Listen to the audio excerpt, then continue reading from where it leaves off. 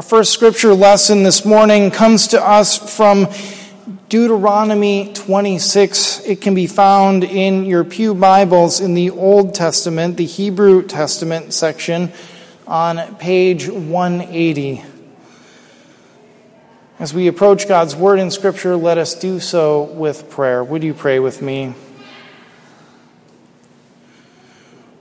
Reveal, O God, your wonder to our eyes, and open our hearts to Christ's love. Disperse from our minds any darkness and fill our lives with your light. Protect us, O God, from thoughts without action. Guard us from words without life. Grant us wisdom to walk in your ways and open us always to the guiding of your Spirit. Amen. Listen now for God's living word as it comes to us from Deuteronomy chapter 26. When you have come into the land that the Lord your God is giving you as an inheritance to possess, and you possess it and settle in it, you shall take some of the first of all the fruit of the ground, which you harvest from the land that the Lord your God is giving you, and you shall put it in a basket, and go to the place that the Lord your God will choose as a dwelling for God's name. You shall go to the priest who is in an office at that time and say to him, "Today I declare to the Lord your God that I have come into the land that the Lord swore to our ancestors to give us." When the priest takes the basket from your hand and sets it down before the altar of the Lord your God, you shall make this response before the Lord your God. A wandering Aramean was my ancestor. He went down into Egypt and lived there as an alien, few in number, and there he became a great nation, mighty and populous.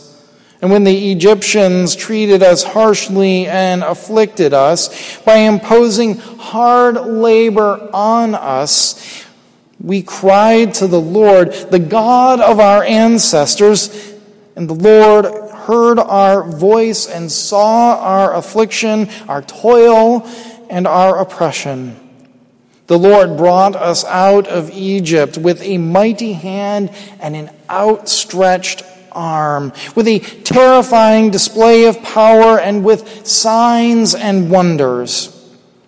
And he brought us into this place and gave us this land, a land flowing with milk and honey. So now I bring the first of the fruit of the ground that you, O Lord, have given me. You shall set it down before the Lord, your God, and bow down before the Lord your God. And then you, together with the Levites and the aliens who reside among you, you shall celebrate all the bounty that the Lord your God has given to you and to your house. This is the word of the Lord. Thanks be to God.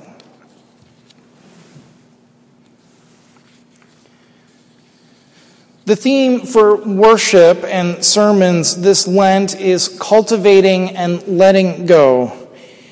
I'm excited about this because it's a collaboration of sorts. I have some colleagues who have a group called A Sanctified Art. They are artists and poets, and they have helped design a series, a way of thinking about the scriptures in the lectionary this Lent, and I have decided to partner with them using some of their resources. So throughout the Lenten season, some of their poetry and their thematic inclinations are going to be drawn on through our prayers. You'll see notes in the bulletin. Today I'm going to use our prayers of the people will come from their group that have written a beautiful prayer for this day. And so we are going to consider a theme of cultivating and letting go. We are going to consider what God is cultivating in us through this Lenten season, but we will also consider what we need to let go of in order to cultivate something new, in order to let God cultivate something new in us and in our lives. In a variety of places in the Bible, God says, "Behold, I make all things new." God is always doing a new thing. God, full of creative grace, is doing a new thing in each one of us. And our task in worship then, this Lenten season, is to discover what God is making new among us. And no doubt this will look a little bit different for each of us.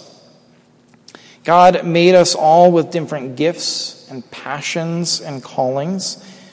But together, a focus on what God is cultivating can open each of us to what we are faithfully cultivating, both in our own lives, but also what we might desire to cultivate together as a church in a new and more complete way.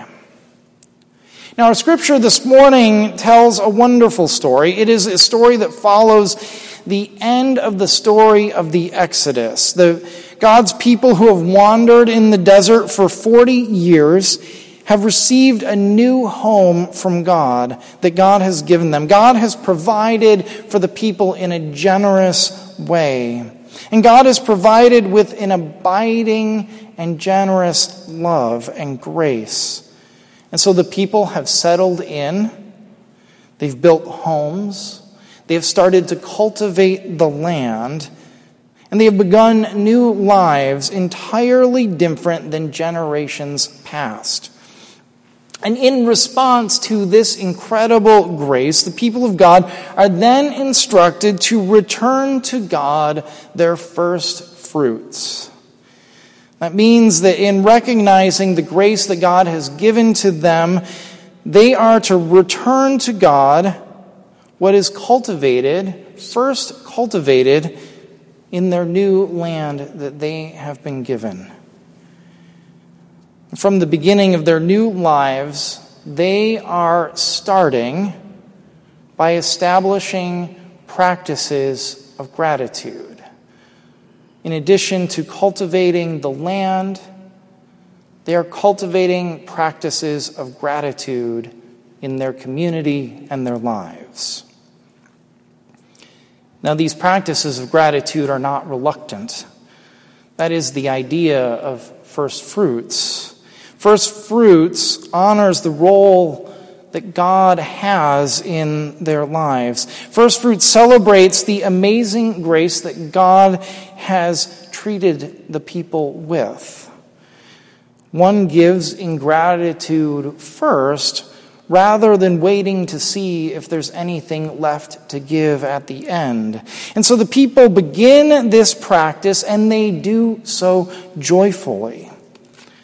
The scripture says, "They shall celebrate with all the bounty that the Lord has given them."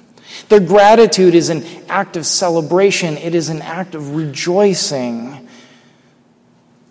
But they do not rejoice alone. They do so together, clearly, but they also include the Levites and the strangers who live among them. That is, people who are different from them, sometimes even in conflict with them, and many who have not experienced always the same type of abundance that God's people have received. That is to say that their gratitude is shared with God, yes, but it is also shared with their neighbors, as well as strangers, as well as their friends. The author Diana Butler Bass writes about gratitude in a book that she published recently called Grateful, The Transformative Power of Giving Thanks. And in it, Bass writes that gratitude grounds our lives in the world and with others, always locating the gifts and grace that accompany our way. Gratitude is an emotion, Bass writes. Gratitude is an ethical way of life. It is a disposition, an awareness, a set of habits. But ultimately, Bass writes, gratitude is a place, perhaps the place where we find our truest and most faithful selves. So often when we speak of someone who is generous, we speak in terms of adjectives rather than verbs. As in, that person is generous because of some quality that they have, a quality that is rare or not possessed by others, and we admire and praise and celebrate and recognize generous people as we should. But what we do not do is consider what has cultivated people who are generous into becoming generous. The scripture on first fruits seeks to consider the verbs and the nouns rather than the adjectives. First fruits asks, what are the practices that cultivate our hearts and our minds, that develop our faith and our identity into God's grateful people, God's people of gratitude? That means that generosity, in the sense of first fruits, is rooted in actions of gratitude. Generosity is rooted in the lives of God's people who place gratitude at the center, at the heart of both who they are and how they live out who they are. Gratitude is about cultivating our identities as people who are thankful. And this is, in a way, our task of living our faith in Lent. We create space to pray, to examine our lives in the context of our faith. We take stock of our lives and the life of our church and our community.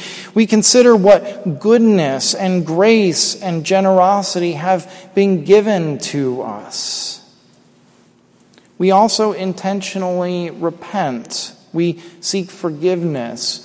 We try to correct behaviors in our lives that don't please us. One common way of saying this is that we seek to live in right relationship with ourselves and with God and with our neighbors. And all this prepares us for the ultimate celebration of grace made known by Jesus. All of this prepares us for Easter. In our preparation, though, Lent is also a time of actively letting go. Letting go of what gets in the way of following Jesus. Letting go of distractions and excuses and our own ignorances that separate us from our practices of faith. We let go of getting down on ourselves for trying and failing. We offer ourselves grace.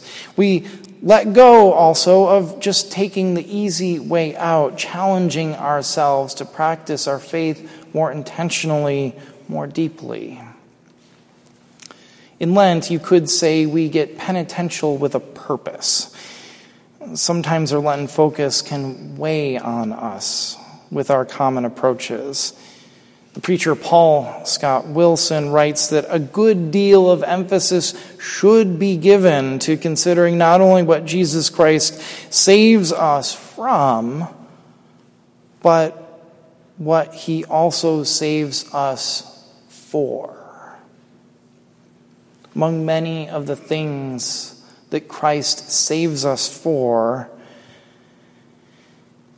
is being saved for gratitude, for giving thanks, being saved to share goodness in our relationships, being saved to offer our thanks to God and to celebrate it in response to God through our lives with one another in the world. Being saved to celebrate all the grace that God has given us in such varieties of ways. And so this Lent, a question we may ask ourselves is, how could we cultivate gratitude for the lives that God has given us? What habits could we create for ourselves in order to help cultivate gratitude? So this Lent, I'm working to teach my daughter about giving. I think I will probably end up teaching myself about giving. And I know that she's only 3, she's a toddler, but I figure we can only grow from here, right? So together we made what we're calling a giving box. And it's really just a cardboard box that she decorated with stickers and some coloring with markers. But every time that we go shopping, we buy food for our box, in addition to the food that we buy for ourselves.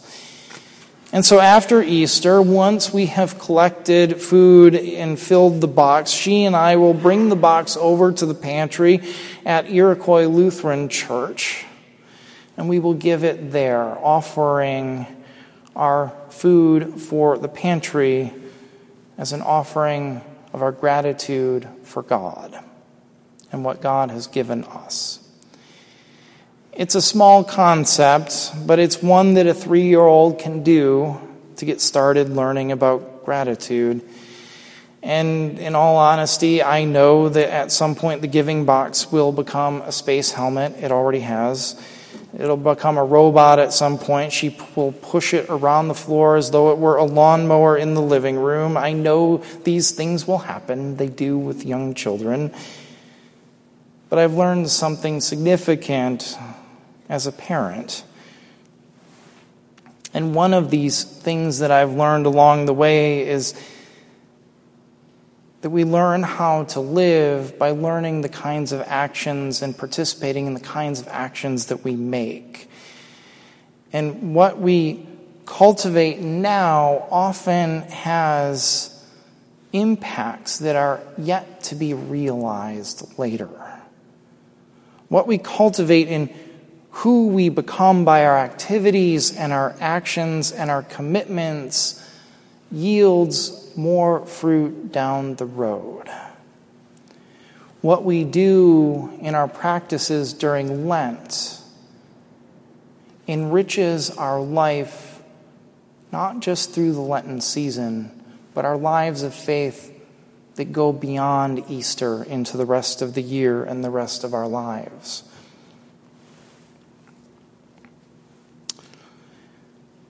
I know a toddler does not really understand what she and I are doing, but she will one day. And she'll live with gratitude as part of her life, I hope. But we'll give our first fruits now in the giving box. And we'll give them in any form of gratitude that we can, because the first fruits that we cultivate in our lives will offer such things that take shape in the future that will be far greater than what we are doing now. So as we practice gratitude, as we cultivate it in our lives, I turn to God offering thanksgiving for the grace of God, for the gift of the opportunity to offer gratitude, and for people who faithfully share grace and respond to that grace in gratitude with me and with others in their lives. And for all of these things, I say thanks be to God. Amen. Now would you rise in body or in spirit, and let us join our voices with hymn number 399, We Walk by Faith and Not by Sight.